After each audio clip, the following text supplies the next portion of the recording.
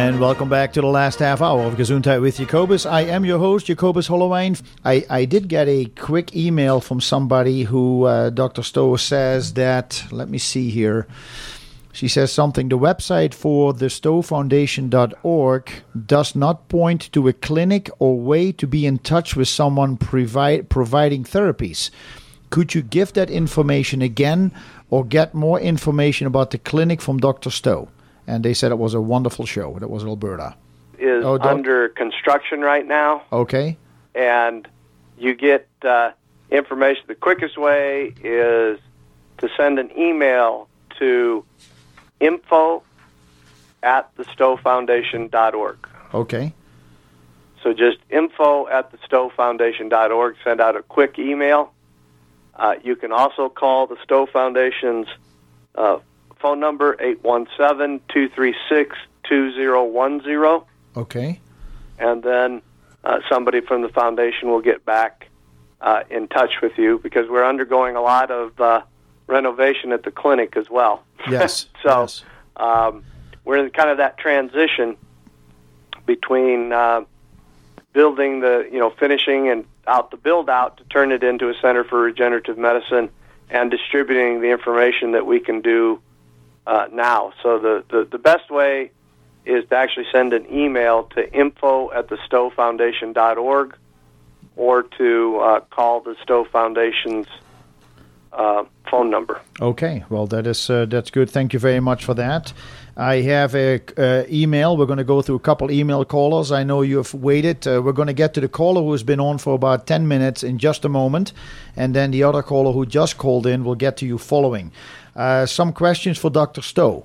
With regards to diabetes, both type 2 as well as type 1, is Dr. Stowe aware of Dr. Gabrielle Cousin's methods of treating diabetics with raw foods, using a diet approach in conjunction with Dr. Stowe therapies to treat the cause of the problem, as well as the symptomatic aspects?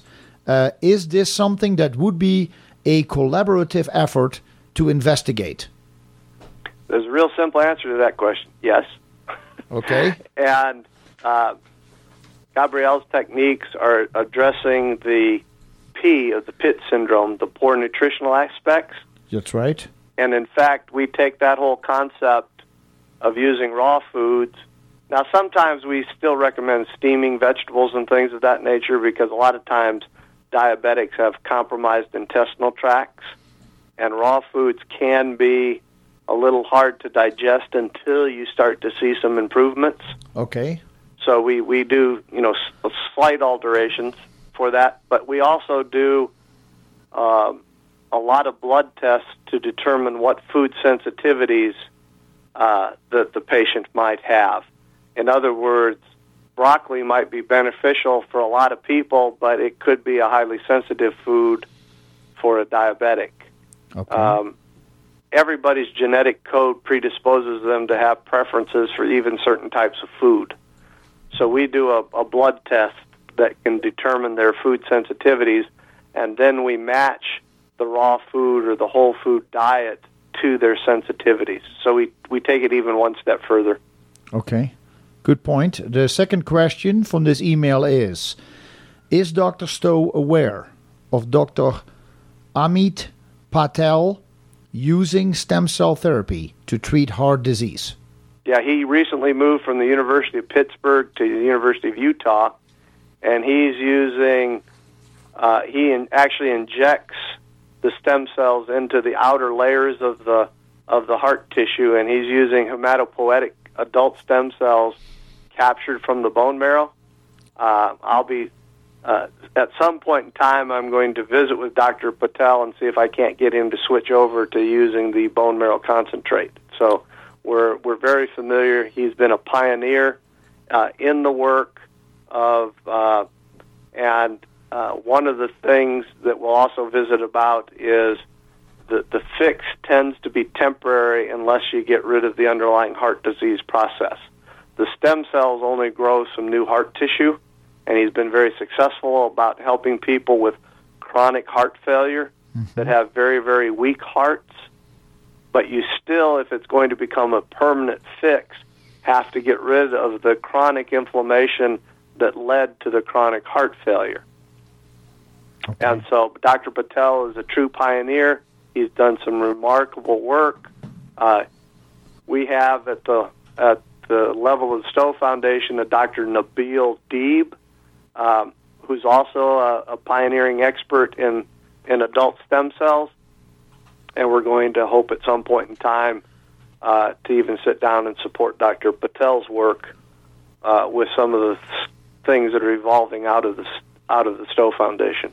The third question on this email is, we have a friend who has had multiple surgeries on her intestine to remove sections as treatment for Crohn's disease. Does Dr. Stowe know of anyone using stem cell therapy to treat the digestive system successfully? This was all questions by Dan.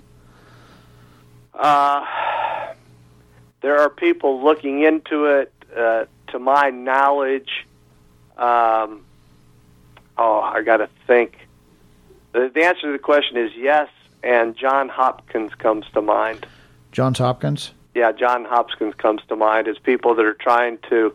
But there again, you need to focus on the Crohn's before you transplant the stem cells. That's right. That's a good point that you bring up. It is indeed about the, first of all, healing before you reinsert it. Make sure you are fighting the diseased tissue. Because they're removing the colon because it's infected. I'm 100% convinced that Crohn's disease is caused by a viral infection. Huh. Or could it also be by an allergy to, for example, wheat or gluten? Oh, yes. That accelerates the process. Okay. All chronic illnesses are the same thing. It all depends on what sets up the chronic inflammation. Yes. But every chronic illness is given a name once we know where the chronic inflammation is attacking. So if it attacks your pancreas, we call it pancreatitis. If it attacks your joints, we call it arthritis. If it attacks your cartilage in your joints, we call it osteoarthritis. If it attacks your heart, we call it pericarditis. Okay. And so all of these things are exactly the same thing, and they're all a combination of some type of infection triggering the inflammatory response of the immune system, then being accelerated by the presence of toxins, whether those be food toxins like gluten for certain people, or whether they're heavy metals like mercury, arsenic, lead, and cadmium. I see. But they're all exactly the same thing. It takes both. It takes the underlying pathogen to trigger the inflammatory response of the immune system that then becomes sustained by the free radical pathology generated by the toxins. So you have to do both. You have to get rid of the underlying infection. You have to get rid of the underlying toxin. Okay, I'm ready. And then you have to improve your nutritional status so that the body has the raw ingredients that are required to repair the body. You have to get rid of the stress factor so the immune system can actually operate. And you have to deal with the physical traumas. And a lot of times that's the best application of surgery. For example, sometimes it would be good for a Crohn's patient to go in and get rid of the inflamed. He's not going to get better until you do that. Right, because the body is fighting so hard to fight that infection, it takes away from rebuilding other tissue. Correct. And so the surgical part is a good thing to do, but it's not the cure for Crohn's. If you're not doing the other things, you're just spitting in the wind. That's right, because then the infection will go somewhere else and affect another part of your body. Correct. And then you have to deal with the emotional traumas of life, because emotional trauma controls your endocrine system, and your endocrine system controls all your hormones and steroids. Yeah. So if you're not dealing with the emotional traumas of life, you're not dealing with stress, you're still not going to get better. You know, that's why I'm saying it's system analysis. You have to do all of the above.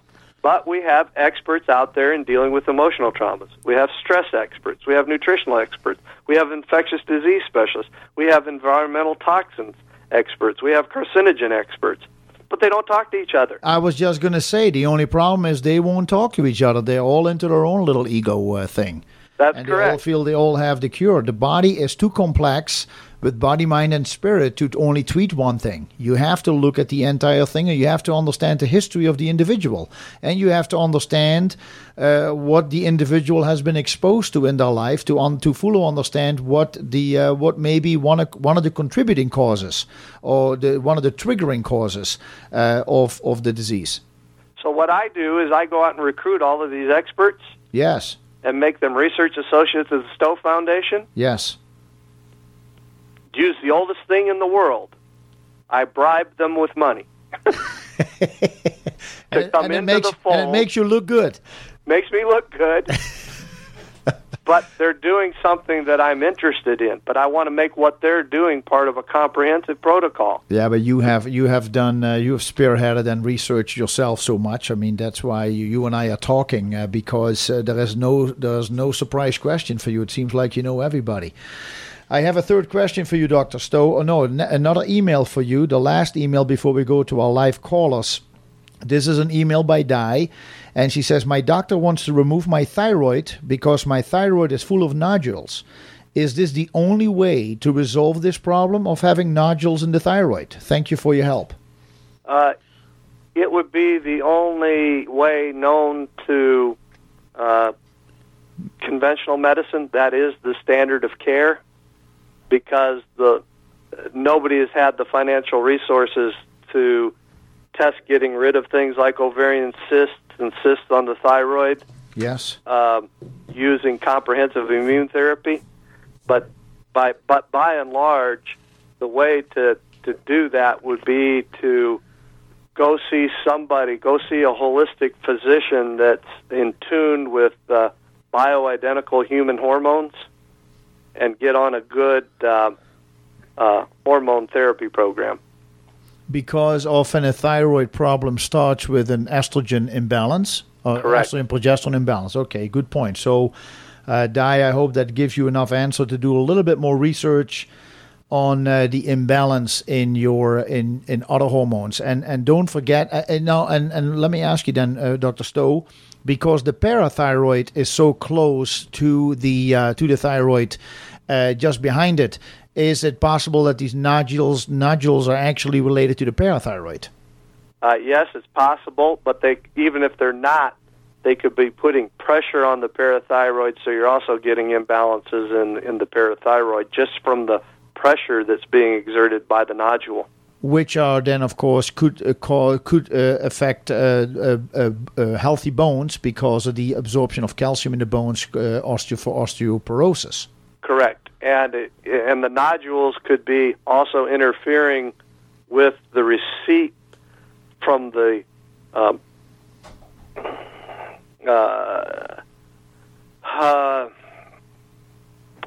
thyroid gland is regulated by the pituitary. Yes.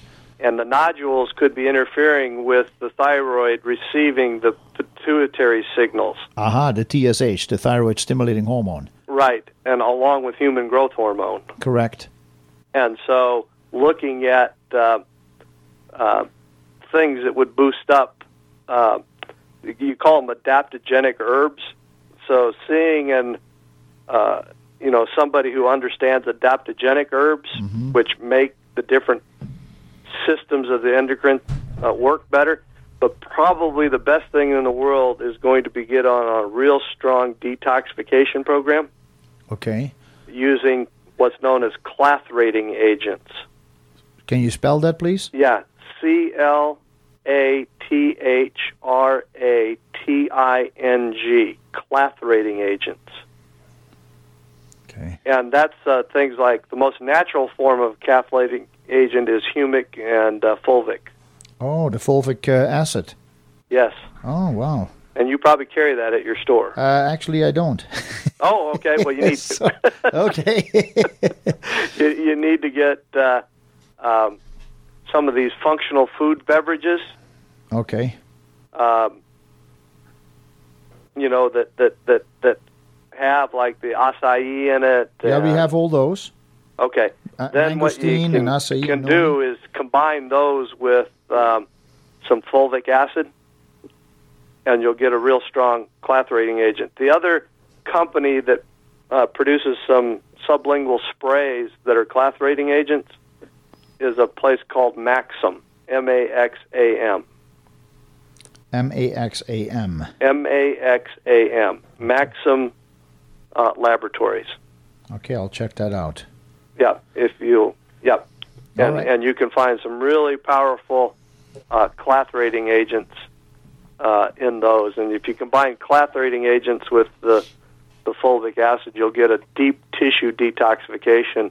And those cysts and nodules are mainly fatty tissue sequestering away toxins. Right, okay. Well, and so she's probably got some, when it involves the thyroid, you're probably talking about chlorine and fluorine toxicity because it's interfering with the iodine. I see. Uh-huh. Iodine is a halogen compound, and fluorine and chlorine are the base of most neurotoxins. That's right.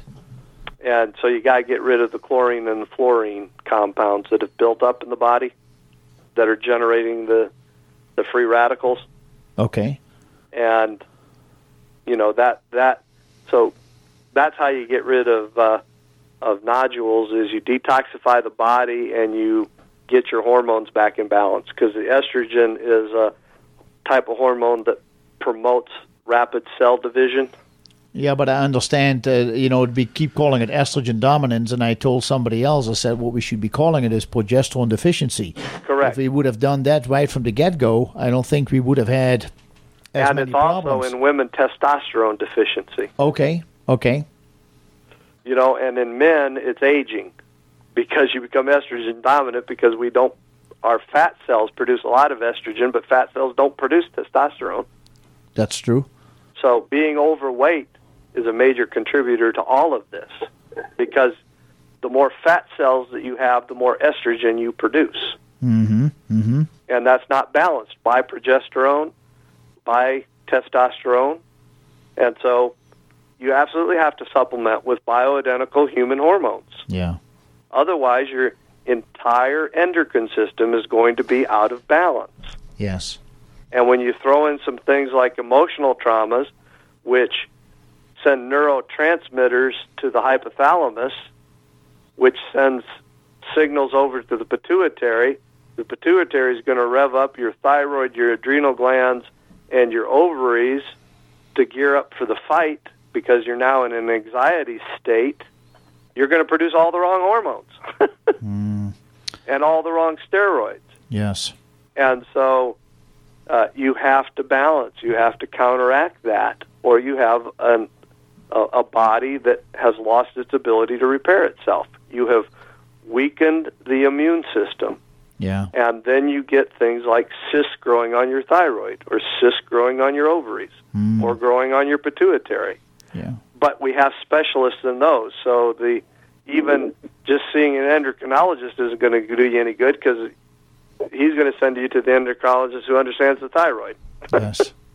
Well, I know that minutes are ticking away, and we have a couple callers on hold. Let's get to our callers. Caller number one. Your name, please. How can we help you? Yeah, this is Steve. Steve. Hi, Steve. How are you doing, Jacobus? Doing well, thank you. My question is this.